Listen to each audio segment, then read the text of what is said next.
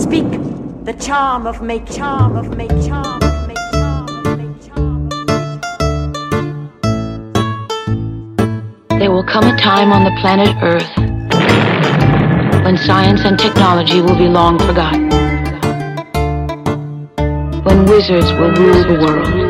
This is the Arnemancy Podcast, exploring esotericism, tarot, magic, and the occult. I am Reverend Eric. Enochian has this big, spooky, scary reputation.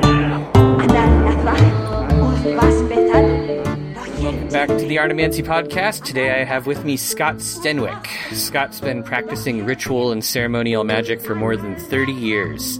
He's published 2 books on the subject of Enochian magic and is a longtime Ordo Templi Orientis initiate. He's maintained a blog since 2006 in which he has published many of the so-called secrets of modern ceremonial magic in the interests of free and open inquiry. In addition to his Enochian series, he has written several works of paranormal fiction and contributed anthology articles on various magical topics. Thanks for joining us today, Scott. It's good to talk to you. Well, it's good talking to you, Eric. So, there's one thing in your introduction that I think is kind of fascinating is the, you talk about the fact that you've kind of like published openly a bunch of rituals on your website, which for OTO people seems very unusual to me. So you've got like, your elixir rituals. You have like the whole ritual out there for. I think you have rituals for specific Gnostic masses and stuff. Like what inspired you to do that? Well, as I see it, one of the biggest problems that we have with magic, and the reason that it's this kind of discipline that's out here, it's flaky, whatever, is that we are centuries behind the physical sciences in the terms of applying the scientific method to this stuff. Mm-hmm. Now, we have a problem when trying to do any sort of scientific exploration of magic, which I think most of us have a pretty good understanding of, is that consciousness is one of the variables that goes into a magical operation. And we don't have a good tool to measure consciousness. And if we had that, we could investigate magic just like we could, an apple falling out of a tree. However, my degree is in experimental psychology. And in psychology, we don't have a method for measuring consciousness either. But you can look at things like statistical associations, you can look at probabilities, you can look at associations, and you can apply various forms of analysis to things that might otherwise be you're trying to look at, okay, so how does cognition work? Well, you can maybe come up with an experiment that kind of gets at that sort of sideways because, we can't measure it directly. And in neuroscience, we're getting to the point, too, where, now we can do brain scans that are fairly sophisticated. And while I don't think that I'm not one of those people who thinks that consciousness is this epiphenomenon of how the brain works. I think it's kind of its own thing. Mm-hmm. I also think it's very closely related to the brain. And so by monitoring the brain, we might be able to get to a point where we could get in there and figure out, all right, so during a successful magical operation, what is like the brain profile that you see of someone casting a spell? So now, I'm getting a little ahead of myself on your question, though. Part of the problem is that all these ritual methods and stuff for the longest time have been kept completely secret. You had to join a magical order to learn anything about magic. You had to get sponsors. You'd be like sworn to secrecy. And even, after that period, kind of the high Victorian, lodge period, there was this whole period where, there was also, persecution in various places and stuff like that. So people had to keep the stuff they did secret. But because of that, okay, there's no cross-pollination, there's no peer review, there is no real evaluation of experimental protocols between, one form of magic and another. And so we don't have that whole foundation. And so when you have the skeptics like the James Randys of the world coming out saying, well, obviously it doesn't work because, if it did, we'd understand it scientifically. Well, that's really one of those things where we're way behind, and we're way behind because of secrecy. And so one of the things that I wanted to do with my blog in terms of publishing these rituals is to be like, all right, some people are like, oh, we can't share magic with, the world for whatever reason. I'm like, no, I'm going to share this stuff. Try it. Tell me if it works. I'll collect the data. I'll post my results. I'm real open about that stuff. And I also will say, I don't think it's necessarily true that, OTO people in particular are secretive about that stuff. I mean, maybe some are. I mean, it's very much, the OTO is very much about, a person's individual will. And so people are more or less secretive depending. But I think that it's important to have the stuff out there so people can look at it and they can analyze it and say, all right, hey, I got this technique. I think it works better. Hey, you want to try this? Yeah, I'm going to try this. Hey, look, it worked better for me too. I mean, that was the beginning of, the whole scientific movement, was how that happened, like in chemistry and in physics and stuff like that. And so we got to get that going if we're ever going to understand this stuff. And so that's why I publish the stuff that I do. That is a very in-depth answer that I think you've thought about that. No, that's great. That's kind of interesting. There's a bunch of stuff in there that we should dig into a little bit more, like, okay. So investigating magic sort of along the same lines as the physical sciences. Do you think that so we do have some stuff that are like some big roadblocks there, like we can't measure consciousness. Correct. And in fact, I'm not sure. Do we even have a good definition for consciousness yet? Is that a thing? Well, I don't know that there's a model that everyone agrees on. There are several models of consciousness out there. There have been conferences done for a significant period of time with people talking about different models of consciousness. I think probably the best one we have today currently is Penrose Hameroff, if you've studied that. I have not. Okay. So the original idea was proposed by Roger Penrose in a book called The Emperor's New Mind that was published in the late 1980s. And he has this idea that somehow the brain is interacting with some sort of quantum phenomena, and that's what gives rise to consciousness. Oh, so, yes. I've heard this one. It is kind of it's a fascinating idea. I don't know that I totally have my head wrapped around it, though.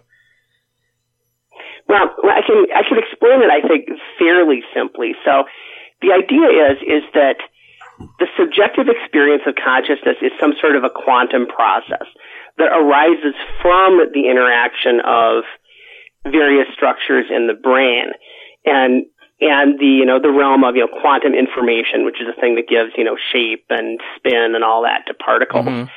And so Roger Penrose published this original idea, which is just a vague idea in the late 80s that, he thought that consciousness couldn't really be explained in a completely deterministic way. And so he thought there must be some kind of quantum information component to it. And that was why he thought that conscious artificial intelligence was probably something that we weren't going to be able to develop. So that's where it sat around 1990. So in the early 2000s, he got together with a scientist. So Roger Penrose is a mathematician, so he was basically writing, more philosophically.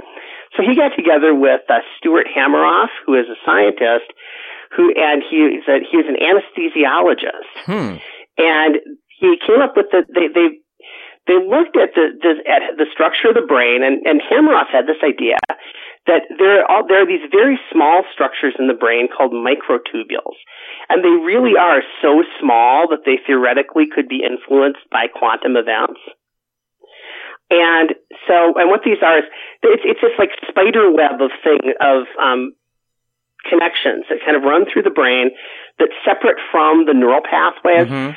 We think that it has something to do with like the glial system and like nourishment to cells and stuff like that. But it also seems to be like a really intricate network of where these structures are, and they're very tiny, and there are a lot of them. And Hameroff's observation was that when you anesthetize a person and you scan their brain, activity in the microtubules completely stops. And so they started working on this idea where, so then the microtubules would be the structure that would interface to, quote unquote, quantum reality. And, I want to make sure that also, as an aside, I want to make sure I'm not coming off like one of those people who says quantum when they really mean awesome, because there are way too many of those in the New Age community. Right, I know. It's like, well, this thing is quantum. Wait, do you mean it actually has something to do with quantum physics, or do you mean you think it's cool? Because there is a little too much of that. But at any rate, so the ORC-OR idea, that's what the thing is called. It's called the ORC-OR, or I'd have to look up what the acronym is, but the Penrose-Hameroff model. And so my idea of consciousness that I talk about in the blog is actually fairly closely related to that. And I mean, I think basically I've kind of covered the idea behind it. So there's this, consciousness exists as this kind of quantum information thing. And it connects to the physical brain through these microtubule structures. And so there's this kind of reciprocal relationship between the neural processing and this informational consciousness thing that is mediated by these microtubules. Okay. That's pretty much what I think you need to understand about it. Does that basically make sense? So that does make sense. So in the Penrose-Hameroff model, consciousness would kind of be almost an emergent property of the complexity of matter and like biochemical reactions then.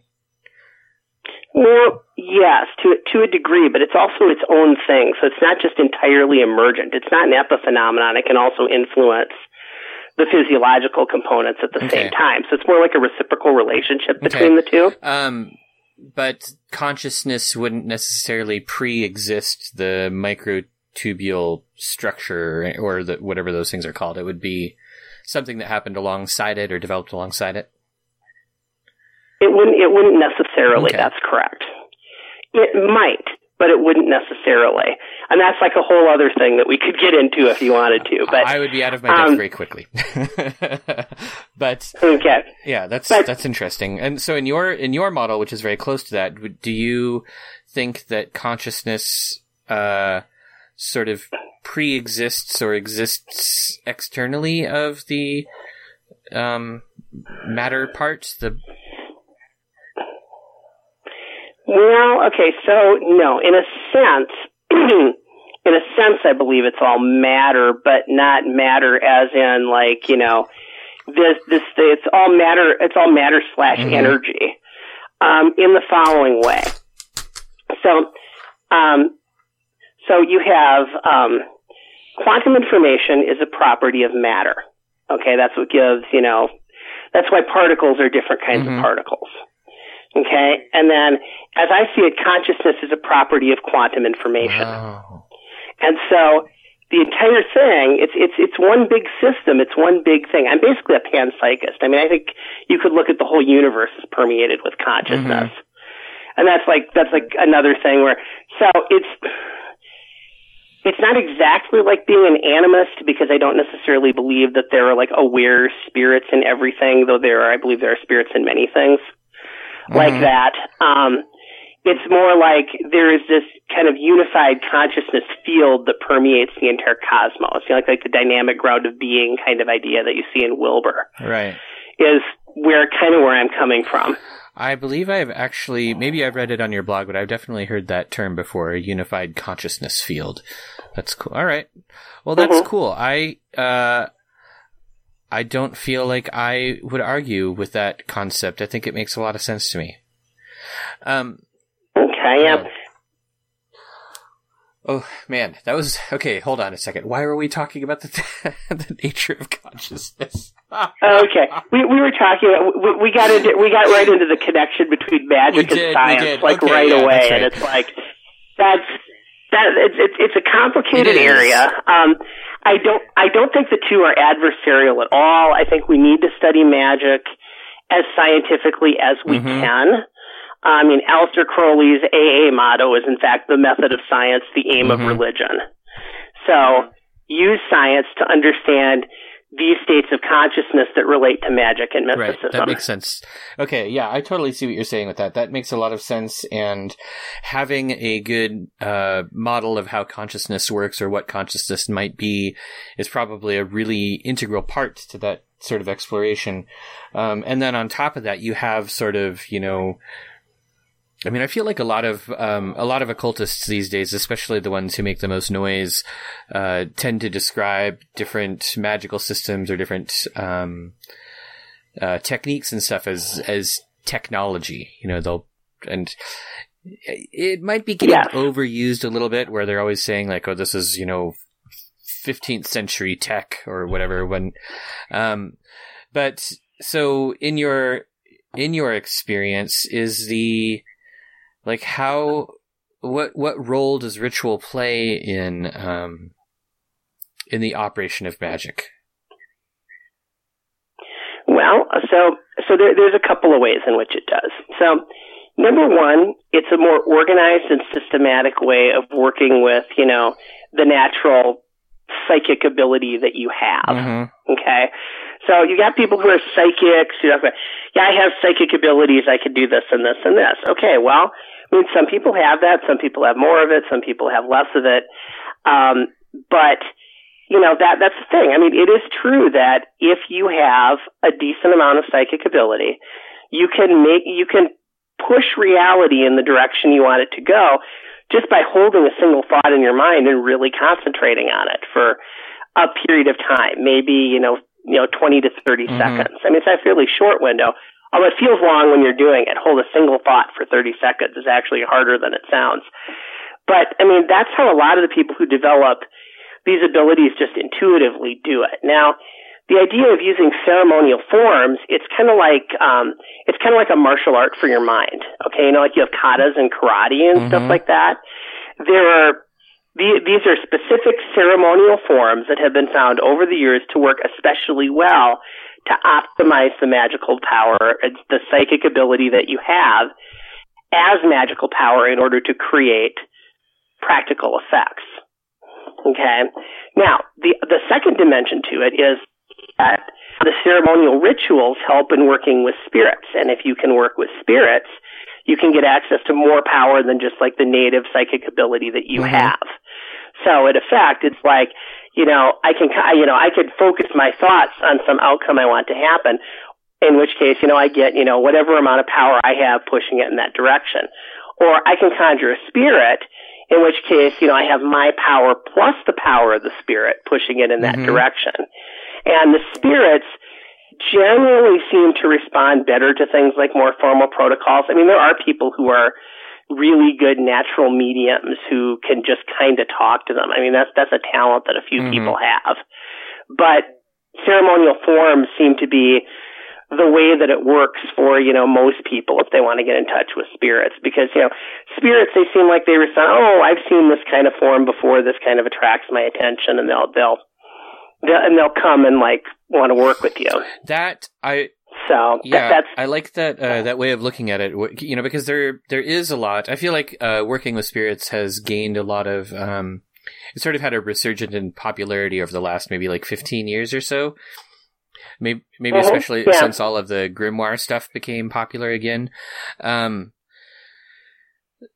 So before that, you had a lot. Well, I guess now that I'm thinking about it, even all of the old Golden Dawn stuff, it's all kind of invoking spirits in one way or another, isn't it? Well, to some extent. Although what the Golden Dawn did is but I don't know if you've seen, I talk about this idea of the operant field on my blog. I've seen the term, but can you talk about it a little bit? Okay. There are some issues, in my opinion, and I'm going to say in my opinion because, there's Golden Dawn groups out here. They get in touch with me, they argue with me, "Oh, we teach it this way," and, whatever. So here, though, is what I have found in terms of using those ceremonial forms. Is that I think I have found an arrangement of using them that appears to work better than how at least, most of the Golden Dawn groups that I know of teach it. Okay? And most of them teach it the same way it's taught in Donald Michael Craig's Modern Magic. Okay?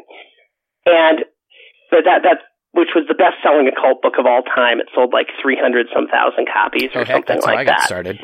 And so... Yeah, so a lot of people have this book. Okay, so what I did when I worked this stuff out is I did a whole bunch of research with the pentagram rituals and hexagram rituals for years. And what I found is that there's a couple of things that the Golden Dawn does that actually, to some extent, I think gets in the way of really working with spirits effectively. And I think part of the reason that the grimoire revival happened at all is that people said, well, let's see what happens if I just start working with these according to the old grimoires and I don't use these pentagram rituals and hexagram rituals and stuff, and I'll just use these prayers and things instead. And they started doing it. Wait a minute, our practical results are getting way better. What happened? So then some of them went in the direction of, oh yeah, that Golden Dawn stuff, they're like psychologizers or New Age or whatever. That's just not, important. I looked at it though, and I said, well, a couple of the configurations of these rituals I found work really well, and then some of the other ones don't.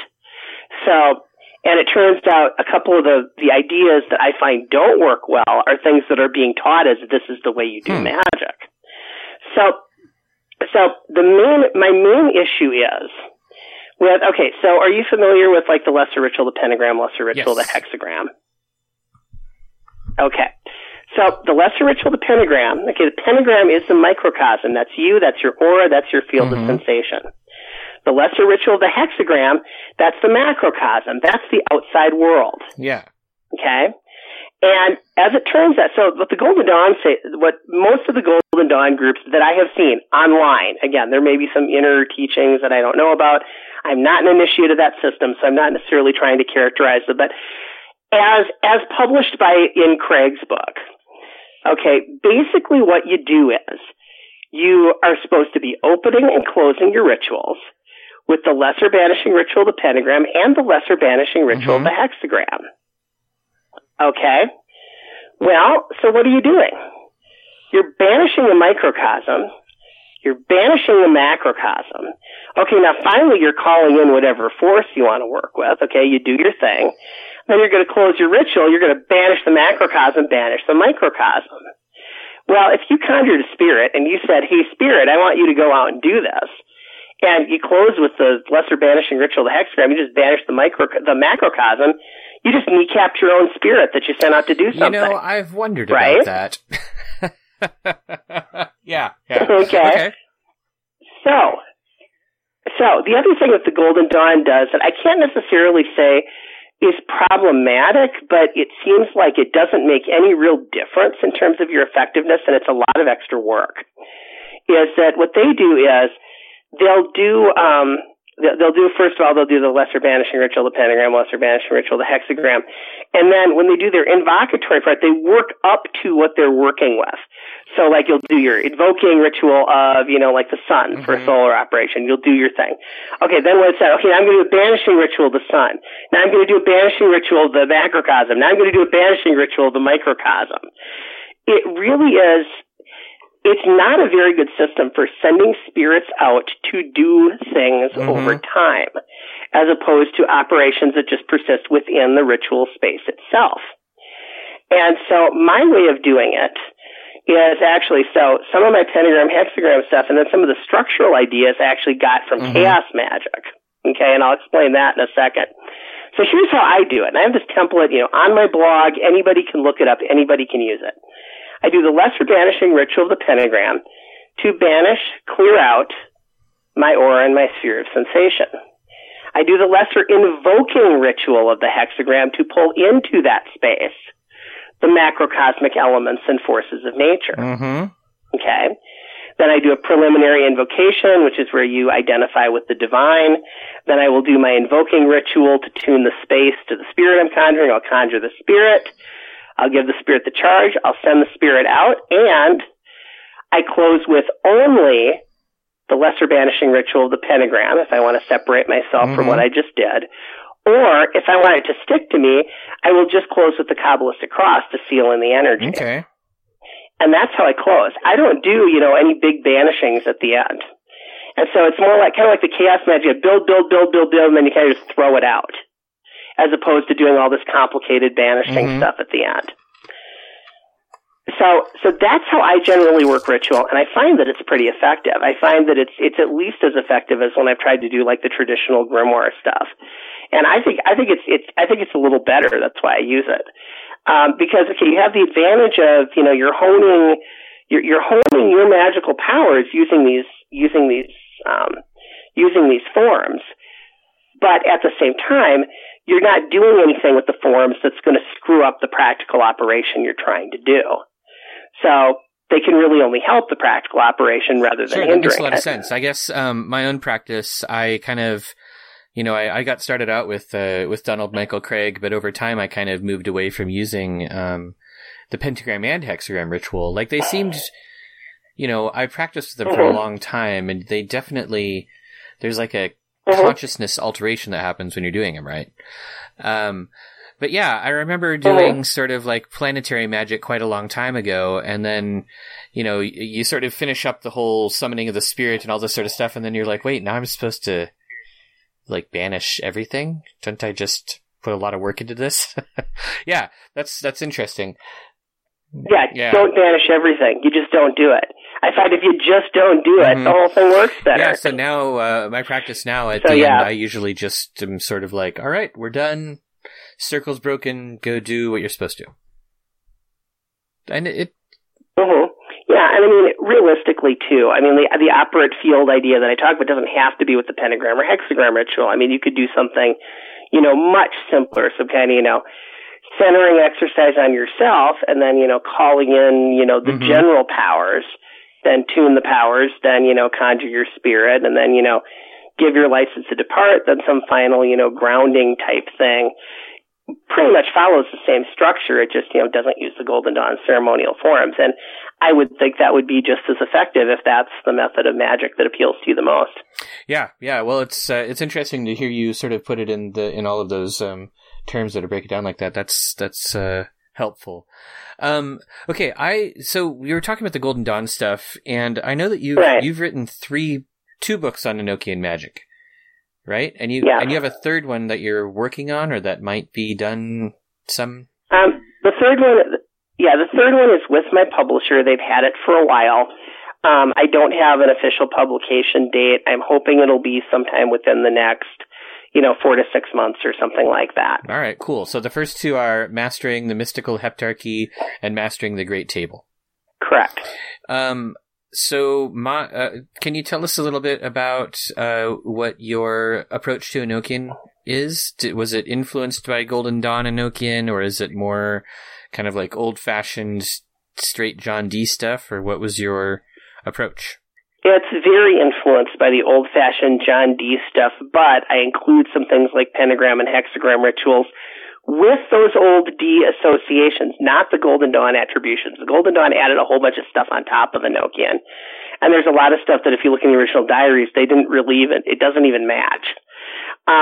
It's not to say that it's a bad system. I want to be clear on this too, because people have accused, you're harsh on the Golden Dawn system. No, I'm not.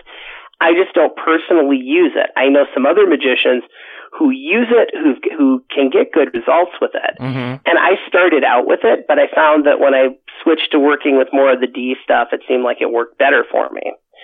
So what I do is the attributions that I have in my books, they're based on attributions that I derived, out of the D diaries and out of, the few primary sources that were around back then that covered, like, the British Museum stuff. And for the third book, it's like, okay, I'm doing this stuff on the 30 Heirs, and it's like, I have like all the British Museum scans, and I'm just like going through them on my computer, like, man, if I had this, 10 years ago, right?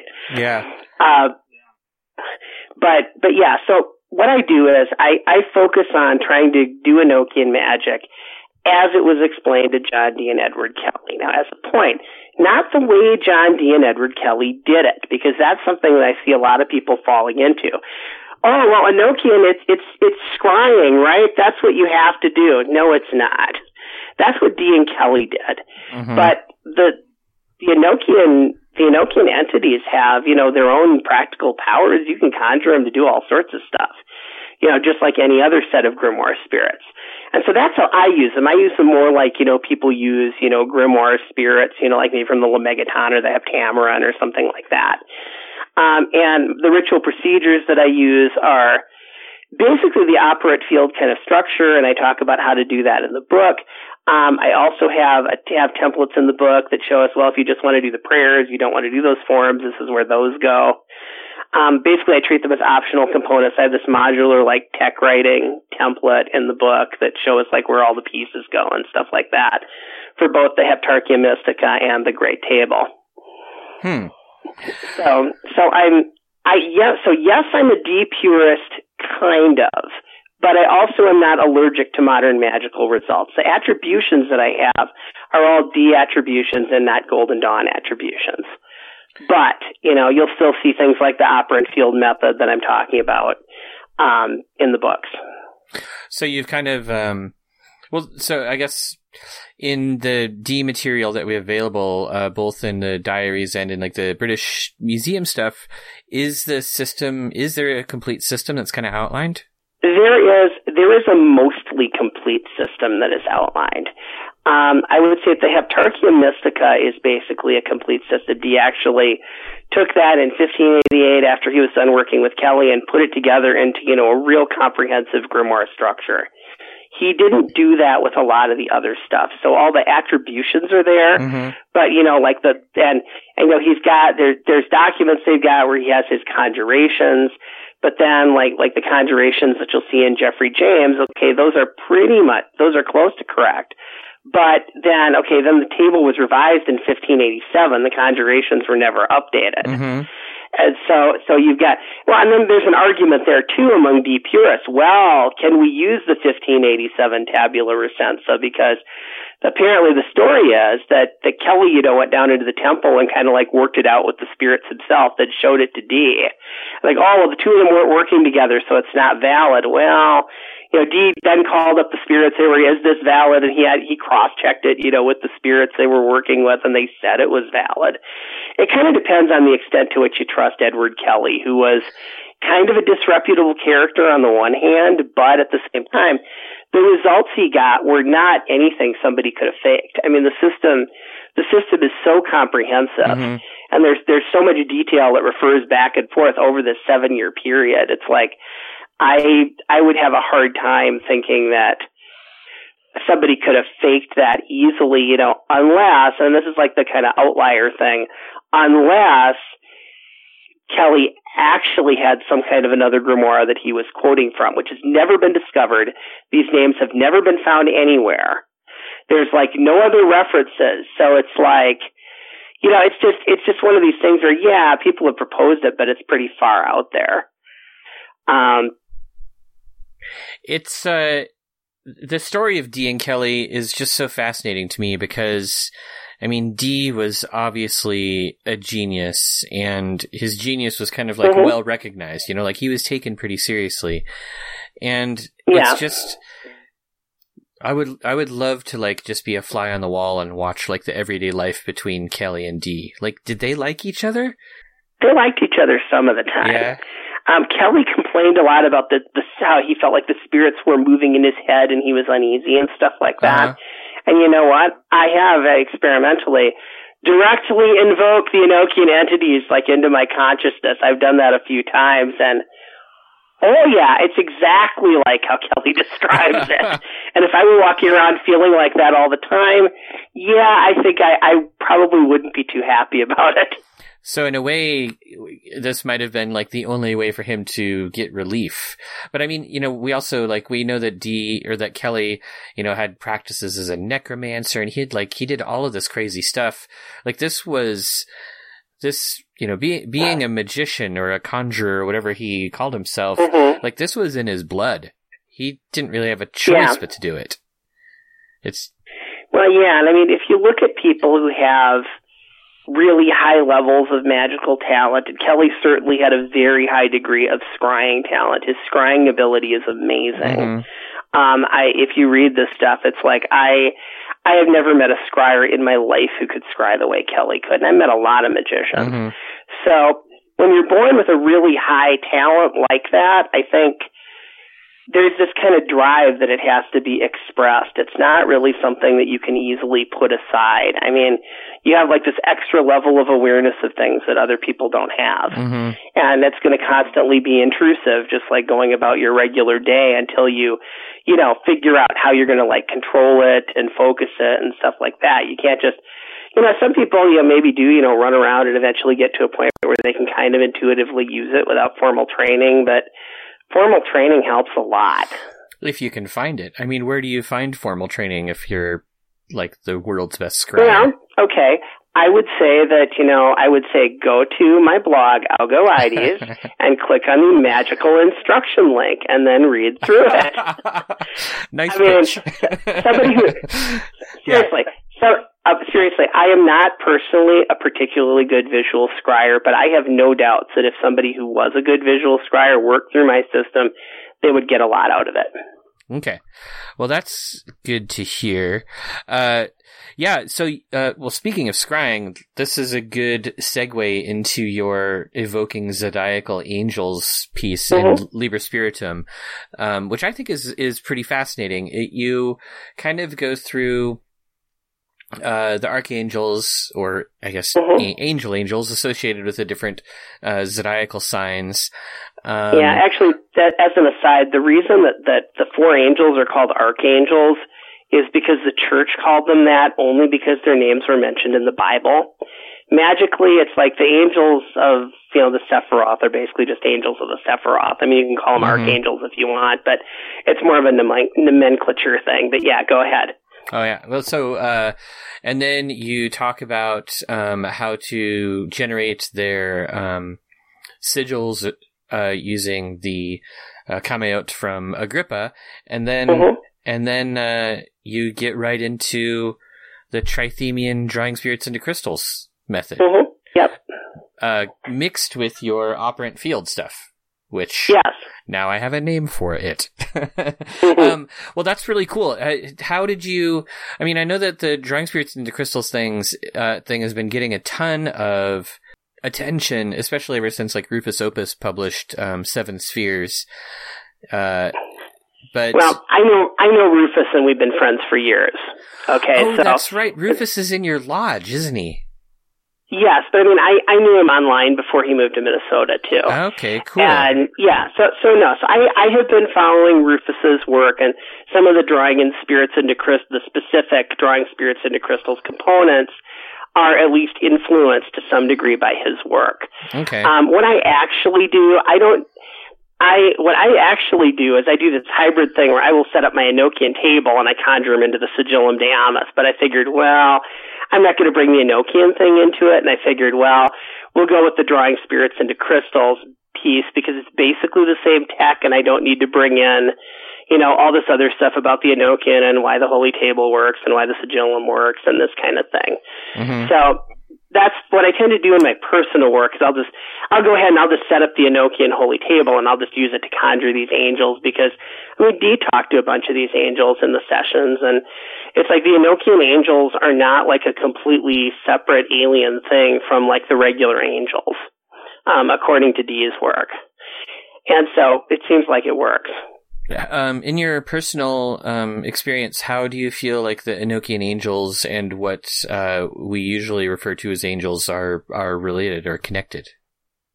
Well, I mean, you have the stuff that's on you have like the planetary angel names; those are right on the Sigillum de Amas. There's form of the Sigillum de Amas. The structuring, it's like a pentagram and then like a septagram. And heptagram, and it's like, and you have like there's these the weird spirit names are like on the ring around the outside, the ones you've never seen before. But as you go in through the Sigillum de Amas, it's like, here are the planetary angels, here are those other angels. I mean, the names are all in there, and Dee is, in the diaries, Dee is talking to Mikael, and Mikael is, giving him how to make the ring. He worked with, all 4 of the quote unquote archangels in the diaries, and they told him stuff about the Enochian system. Interesting. And so there's a very strong connection there. Because the Sigillum de Amas was originally from the Sworn Book of Honorius, wasn't it? Or also called Liber Juratus. Yeah, the Sworn Book of Honorius. Yeah. The structure was, in terms of like the lineal figures, but the names were not. Dee was given the specific names to fill in. And those names included some of the names of the traditional, like, planetary angels, for example. Interesting. I guess I didn't catch that. I know I've got a Sigillum Dei Ameth. I probably should double check and see if it's Dee's version or just the Honorius version. Yeah, because they are different. But yeah, so I mean, take a look at that, especially like in the center, like there's like the pentagram and the heptagram around it. I mean, take a look at the angel names in there, and you'll see some that you recognize.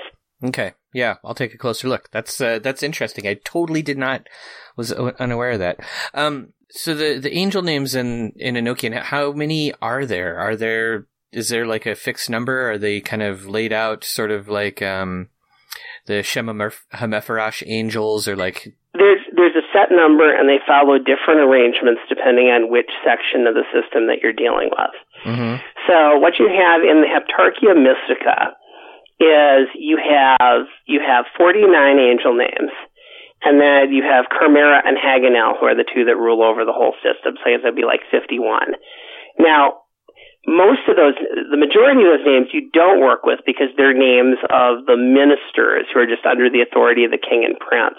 And the angels that you work with in the Heptarchia are the king and prince for each of the 7 days of the week, and then Chimera and Haganel, who rule over the system. So you've really got a total of 16 angels that you're mostly working with in the Heptarchia. On the Great Table, there are a lot of angel names. So each of the quadrants has a king and 6 seniors, so that's 7.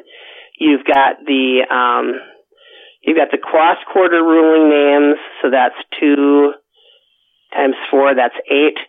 You reverse those for conjuring cacodemons, so that's 16. I mean, they're different names. Then you have, on the subquadrants, you have 8 angels and 8 cacodemons. Okay. So the total number, so that's a total, of 16 again per quadrant. So 16 times 4 on top of that. 64. Okay, that's a lot. There are a lot from the Great Table. Now, when you get into the 30 heirs, okay, there actually are only 12. Okay, and people are going to get on my case about this because there is what I am fairly convinced is a mistake that just about every single other Enochian system makes, including the Deep Purists, including the Golden Dawn, which is that they treat the names of the 91 parts of the earth as angels, and I don't believe they are. I believe they are the names of the 91 parts of the earth. And they're ruled over by 12 angels. So, and the 12 angels in the 30 years correspond to the 12 signs of the zodiac. Oh, interesting. And so the Golden Dawn called them governors for the parts of the earth. They're not governors. They're not spirits. They're names. You can look at the thing in Liber Scientia, and I think it's the name by which this part of the earth is governed is what the Latin actually says. The name by which, not the spirit of. Right. It's the name by which, and then there's the angelic king or the ruler. Well, that's another name over here, and it's one of the 12. Okay. Okay. Are the 91? Wait, you said there were 91 parts of the earth. Are they kind of like explicitly spelled out so we know what rules over Michigan and stuff, or? Well, they're bigger than that usually. A few of them are tiny. Okay, as you get closer to the Ptolemaic map, that you see references to in Agrippa, the parts get smaller. Okay. Okay. So and there isn't necessarily an official set of associations that are explicitly like North and South America, because he didn't know much about North and South America. So, but I mean, the part of the earth that I use is for the United States and Canada is the part of the earth that Dee was told is the land beyond Greenland, which to me makes perfect sense. That would be North America. And then there's another piece, that piece is called Idunia. There's another piece that's called Onagap is the name. And from the description of it, it very much sounds like Mexico, Central America, South America. So I use that one for most of Central and South America. So basically you've got like two parts of the Earth that cover, basically two continents. Greenland is its own part, which is weird, right? It's like how many people live in Greenland? And then let's see, the one part of the Earth that is not covered, because D does have parts covering like the North Pole and the South Pole, so it covers Antarctica. But the one place that there's absolutely no reference to is Australia. Well, of course. Australia was not discovered by Europeans until the early 1600s, around 1610. Dee was working with Kelly, in the 1580s. Right. And so, it's interesting. So Dee would have had the Drake map, which I've looked at. That was the map used by Sir Francis Drake that he would have had access to, as a member of the royal court. And Australia is not on it. It's weird. On the map you see Guinea, that is like Papua New Guinea. You see that, just like the edge of it. And Australia, for whatever reason, ships never wound up there, even though they were traveling back and forth to the east. Oh, I read I read a book about this actually, about how that happened. I'll try. Oh, really? Yeah, I think it's in one of those sort of like popular history of Australia books that has like this whole thing about like this is why we discovered New Zealand before Australia, and why we discovered this before Australia. Because when you look at it, how do you friggin' miss Australia? It's ginormous. But yeah. I assume that the ocean current that they were following must have been such that they avoided it or something like that. Yeah, I think it was like that. Or the winds or something. But yeah. If I find the name of the book, I will send it to you so you can check that out. Oh yeah, that would be great. Interesting. So then what do modern Enochians do about Australia? Is it just a land forsaken by the angels?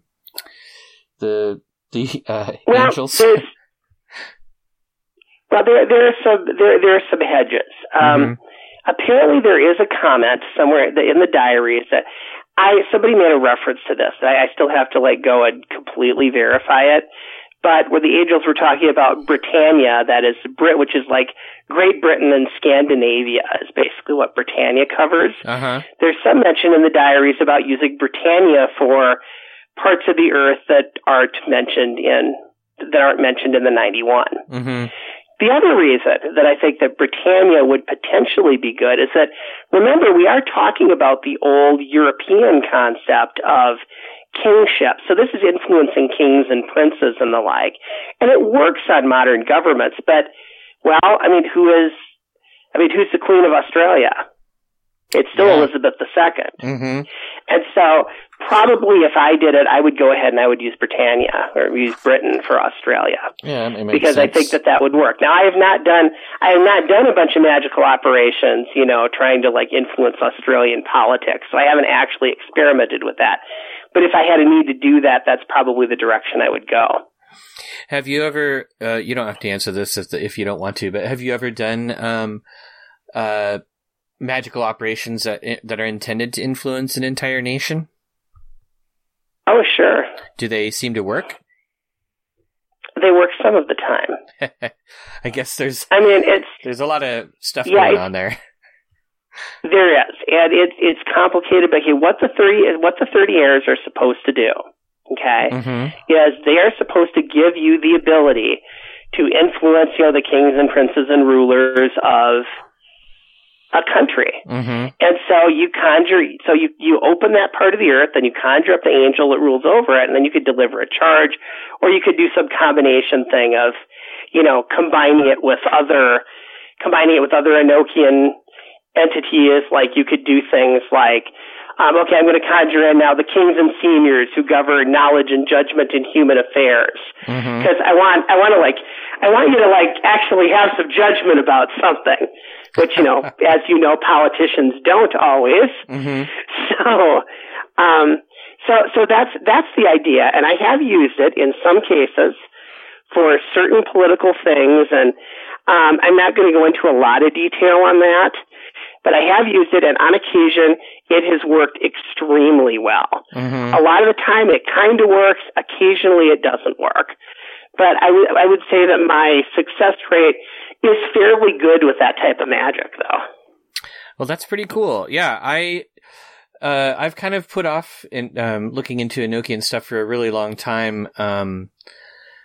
And in fact, I think the only Enochian books I think I've got Enochian Chess and then some other old Golden Dawn Enochian book. But now I'm curious. I want to get into this. Like, and the 30 years thing, like the stuff you're talking about, it reminds me of other things that I've heard about Dee that I really just haven't paid enough attention to. Like, he apparently was attempting some sort of empire-wide, empire-expanding thing to influence the British Empire. Like, he wanted England to have more control, and he actually had something going on in North America somewhere, I think, didn't he? Like, he himself never came over here, but had agents or something. Dee actually is the person who coined the term British Empire. Mm-hmm. Okay?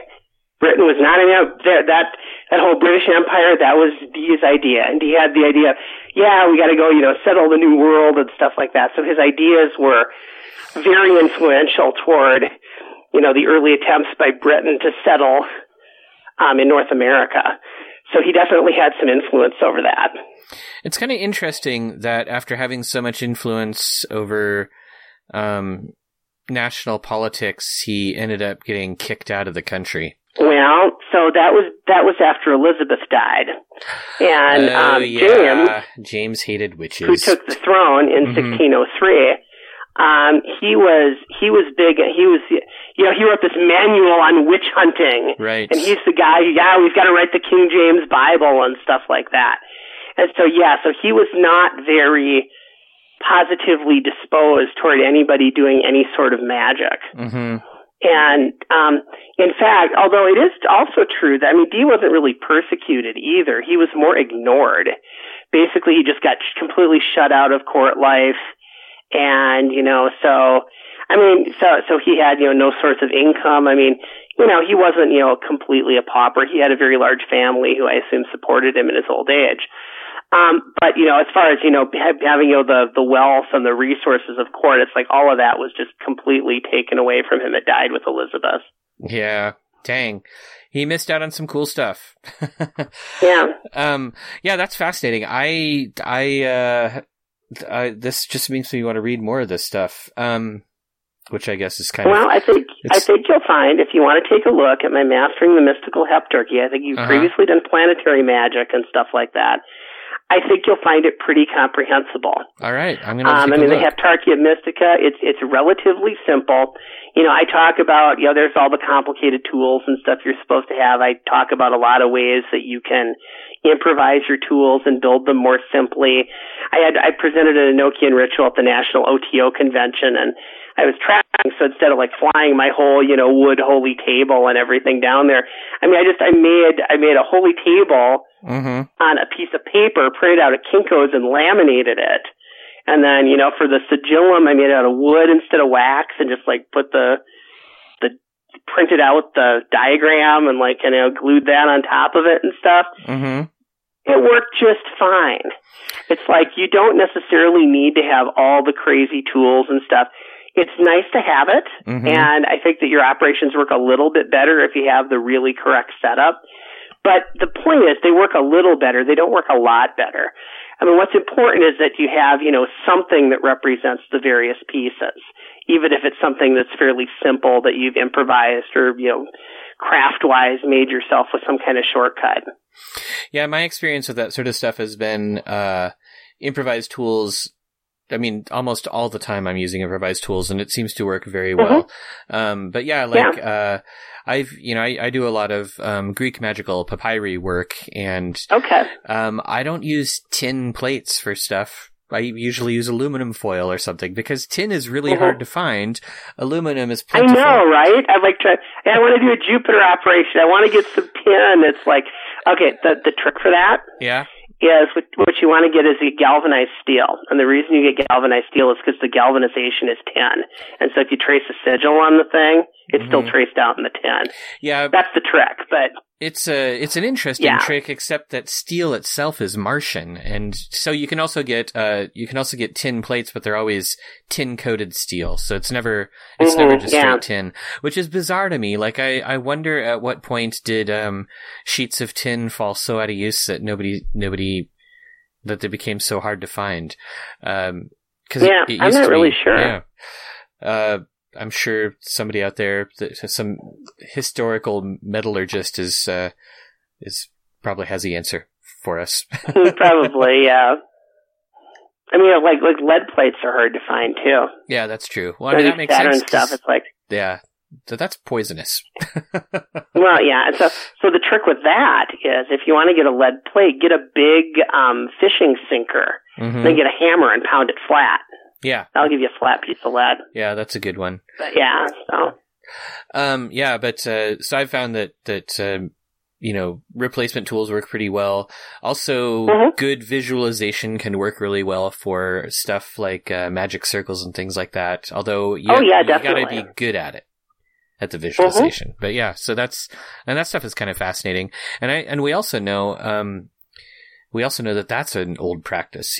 People didn't always, or magicians weren't always carving circles in the ground. A lot of times they would pretend that there was a circle. So I mean, Jake Stratton-Kent talks about that. The imaginary circle idea, that goes back a long ways. Oh yeah, that's a great. So, yeah. Mm-hmm. So that's kind of cool too. So I've used those tricks, and they work pretty well. But that's interesting to hear. Well, I look forward to getting into that book and then asking you more questions about it. But I think we've covered a lot of material. I think we can safely wrap up, and people will walk away from our conversation being like, what did I just listen to? All right. Well, that sounds good, Eric. I know. Yeah, this was a lot of fun. Yeah, I'm so glad that we finally connected. I feel like I'd also like to thank Ren Collier for mentioning your name so often in chat that I was like, do you think he'd be on my podcast? And then he, he kind of floated the idea to you. So I'm super glad that he helped out with that. Yeah. Can you tell people where to find you on the internet? Well, let's see. So the main blog that I have, the magical stuff, it's called Augoides. Yeah, I know spelling it's AUGOEIDES, but it's ananael.blogspot.com. And if you just put Scott Stenwick into Google, you will find it very easily. Mm-hmm. It's not something where you got to memorize the URL or anything like that. Yeah, I'll make sure that there's a link in the show notes to that, because it's a great blog. I mean, you've posted so much amazing stuff on there. I think so. You started in around 2006, and you've got probably an average of more than 100 articles a year on there. So that's impressive. I have something like 1,800, I think, something like that total. Now, a lot of them aren't necessarily magic. I also comment on paranormal, weird news items and stuff like that. Mm-hmm. But I do post serious magical stuff, interspersed there. And I have that magical instruction link, which is right on the top when you go to the blog. Mm-hmm. And that'll list, all my commentaries on the different rituals and stuff you can go through. You can read. There's full ritual scripts for doing every elemental operation, every planetary operation, every zodiacal operation. So pretty much, any kind of magical power you want to do a ritual for, you can probably find it there. And then your two Enochian books that you have out right now are Mastering the Mystical Heptarchy and Mastering the Great Table. And then Mastering the Mystical Heptarchy is book one. It's kind of intended that you read that one before you read the second one.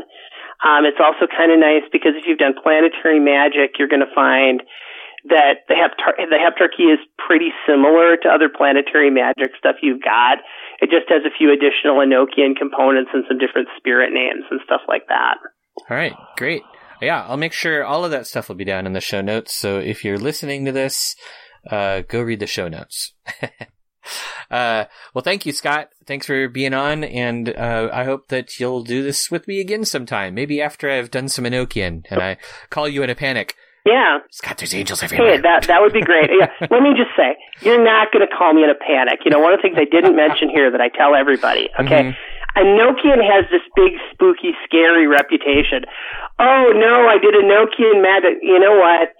it really is, okay, so it's, in some ways it's more powerful than other kinds of magic, so you kind of have to be careful with what you do with it. Mm-hmm. But, it's only as dangerous as, it's something that works. That's really the only thing that's dangerous about it. It's like you're not going to like go insane using it, or all these crazy stories that I heard. I had an article on my blog about Enochian meltdowns. So does anybody know of anybody who did Enochian magic and went insane or whatnot? And there are barely any responses. You have like one or two people. Oh, I heard a story about someone. Oh, I knew a guy who did this, but he was mentally ill before he started doing it. In psychology, one of the things, is that so a quarter of the population has some form of mental illness. It's a huge number. Yeah. And so to say that, if you're going to say that Enochian is causing mental illness, what you'd really have to show is that more than a quarter of Enochian practitioners have some form of mental illness, and I have not seen evidence of that. If anything, the incidence is lower than the general population. Yeah, that's good. Thank you for listening to the Arnemancy podcast. You can find me online at arnemancy.com, where you can schedule a tarot reading or peruse the Arnemancy blog. You can subscribe to this podcast on iTunes, Stitcher, Spotify, or your favorite podcatcher. If you like this podcast, support it for just $1 a month through Patreon at patreon.com/Arnemancy.